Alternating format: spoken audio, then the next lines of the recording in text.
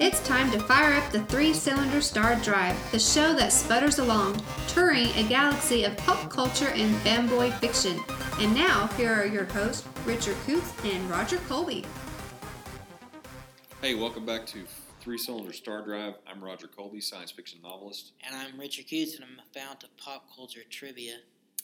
Today on the show, we're talking about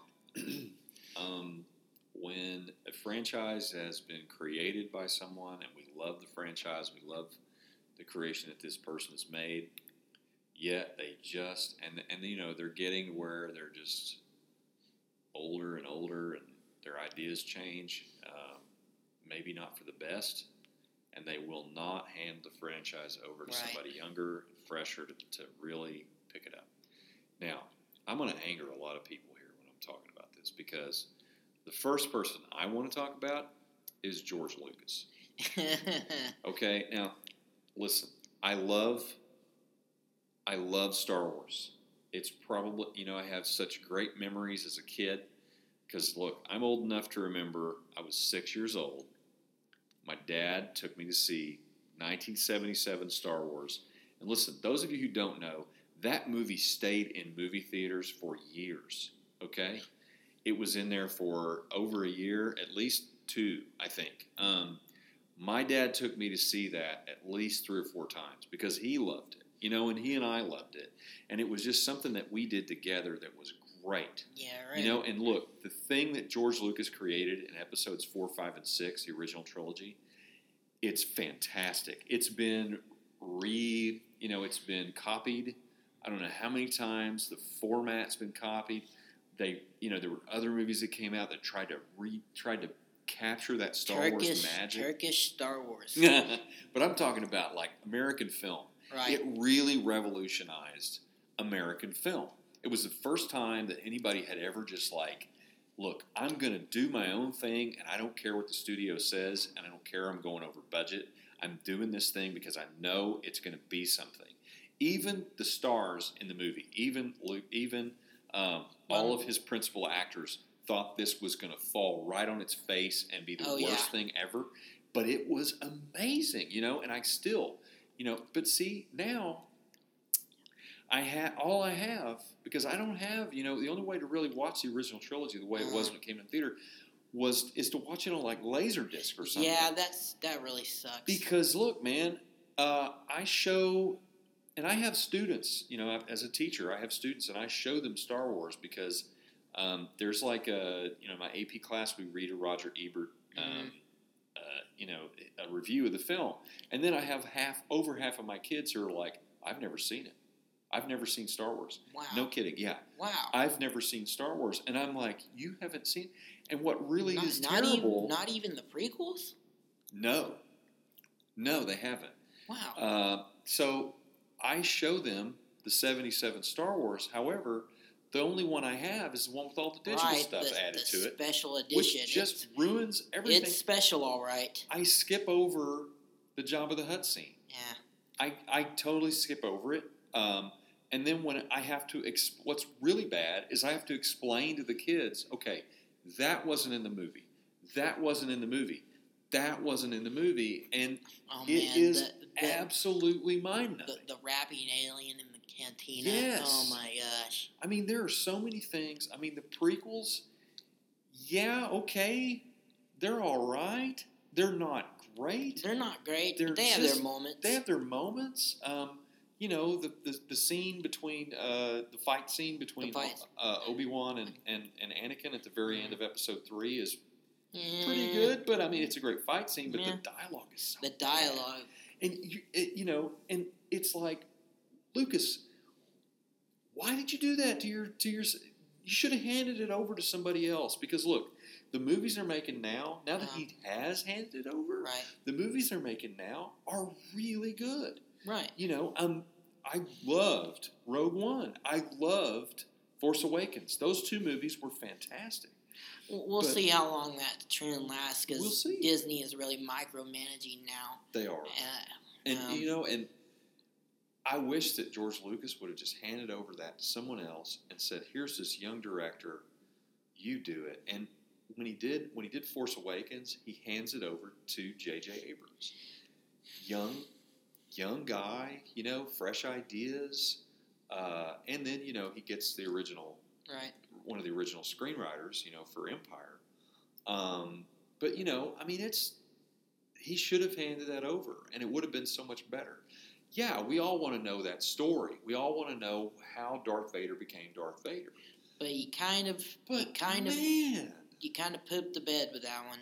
Yeah, with the midichlorians and the whole nonsense. I mean, we didn't need it.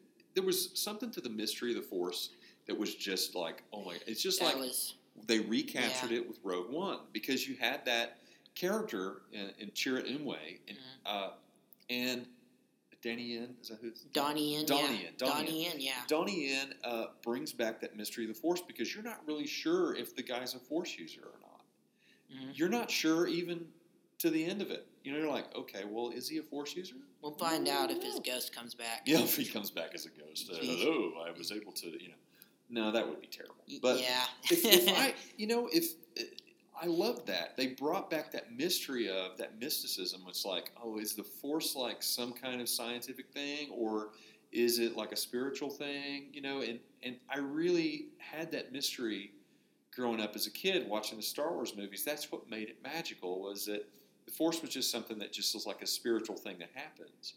Why they're monks, though? That's the only thing that's just they're weird. Warrior monks, dude. That's just the weird thing. Is like, monks. You can't get married. Sorry. You get to be awesome, but you can't get married. Oh, that whole bit was crazy. Okay, so the next series that we want to talk about is Are we going to... Yeah, Aliens. We'll talk about Ridley Scott. Yeah, Ridley Scott. Gosh. What is he, 80-something now? No, he's in his 70s. He's in his 70s? Yeah, okay. Our geriatric people. Okay. Okay. But...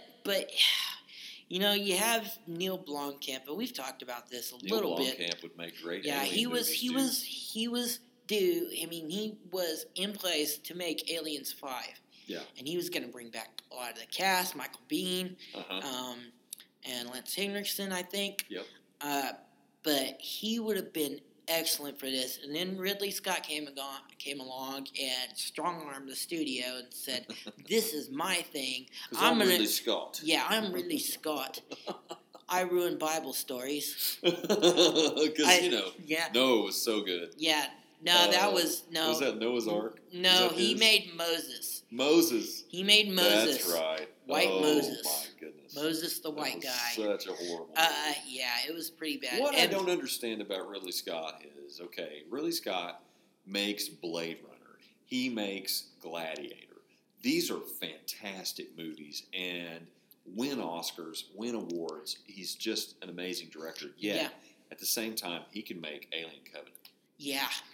That was... Well, Alien Covenant wasn't too bad. But it was not. It was okay. It was like it was trying to be two different movies at the same time. And that was Prometheus was pretty bad. Okay. It was okay, but it was nonsensical. But yeah, he comes in and he says, "No, I'm gonna make 5 more Alien movies myself. Get Neil Blomkamp out of here. Buy Neil Blomkamp. I'm making 5 more movies myself. I'll probably die before I finish them, but I really think it's like, well, I need to make more good movies before I die. I want more of a legacy to leave behind." Another one that's now this guy. Here's the thing: it can also work out because George Miller. George Miller is amazing. Oh my gosh! He made the Mad Max films, and then he comes back and he does Mad Max Fury Road and blows everybody's mind. I mean, this is the thing. Sometimes these guys need to just hand the franchise over. But other times, look, I don't know if I would watch a Mad Max movie unless it was directed by George Miller. Yeah, I know. It would be weird without George Miller. It would be weird, but the right person could do it. You know how amazing it is when the Nickelodeon Teenage Mutant Ninja Turtles series does an entire special that's basically an homage to Mad Max Fury Road. Yeah. I mean, but that movie is so great, and the thing about George Miller that would be difficult for someone to just hand that off is that George Miller, you don't understand. George Miller has reams and reams of paper where he has outlined that entire universe. Yeah. And he has backstories on every last character that you see in the film, including people you see for 5 seconds.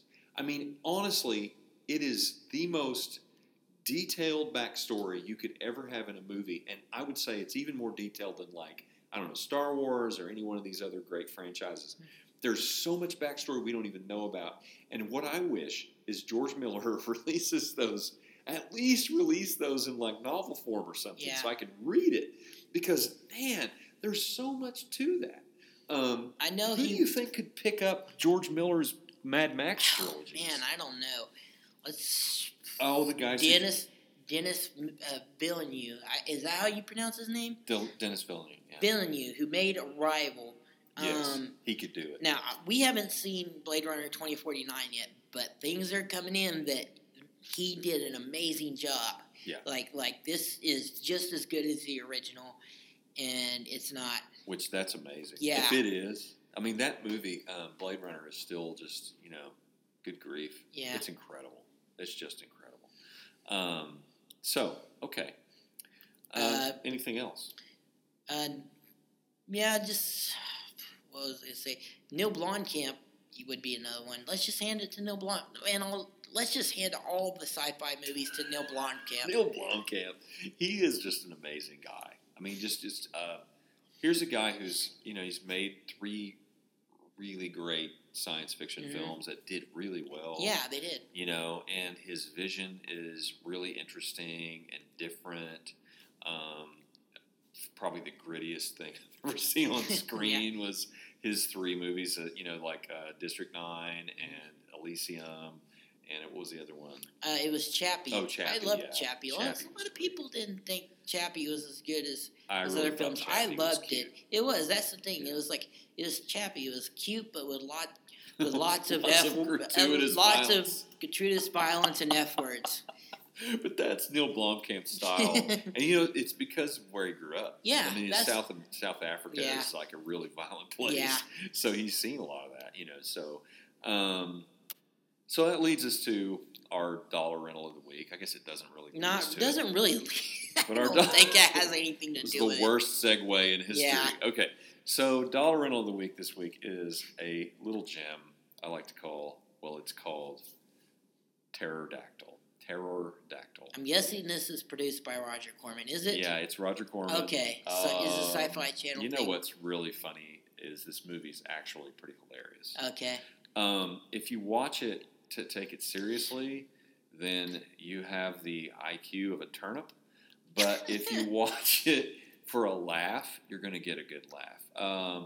Basically, the premise is these 2 guys, they go into this cave, and they find this weird, disgusting-looking egg. It actually looks like a big turd. Okay. But they find it's an egg, and it's a pterodactyl egg. And for some reason, there's pterodactyls. I don't know. And they bring it with them, and then the mama pterodactyl chases them around for a while and tries to kill them and all this stuff. And then they get into the city, and suddenly there's thousands of pterodactyls for some reason. And the pterodactyls don't eat anybody. They just stab people through the midsection with their beaks. Oh, my gosh. It is just the most absurd. And, the CGI is the worst in history. It's like it was made on a 386 computer or something. I mean, it's awful. It's just awful.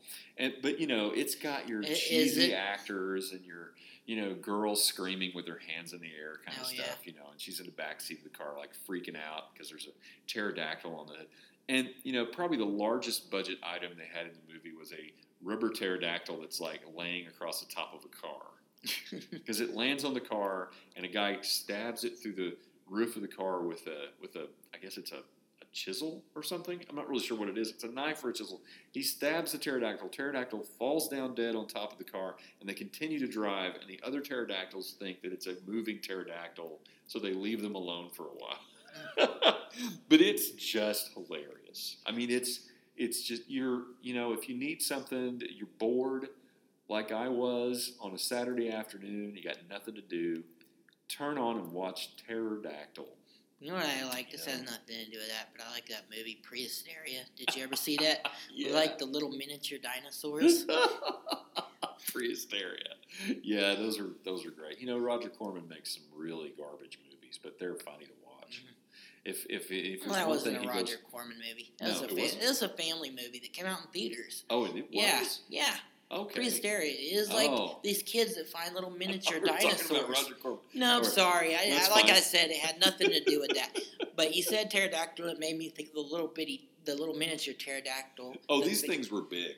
Yeah, I know. It has nothing to do with that. My mind wanders. It's all right. Okay, well, maybe we need to go take a nap. So until then, I'm Roger Colby. I'm Richard Coots.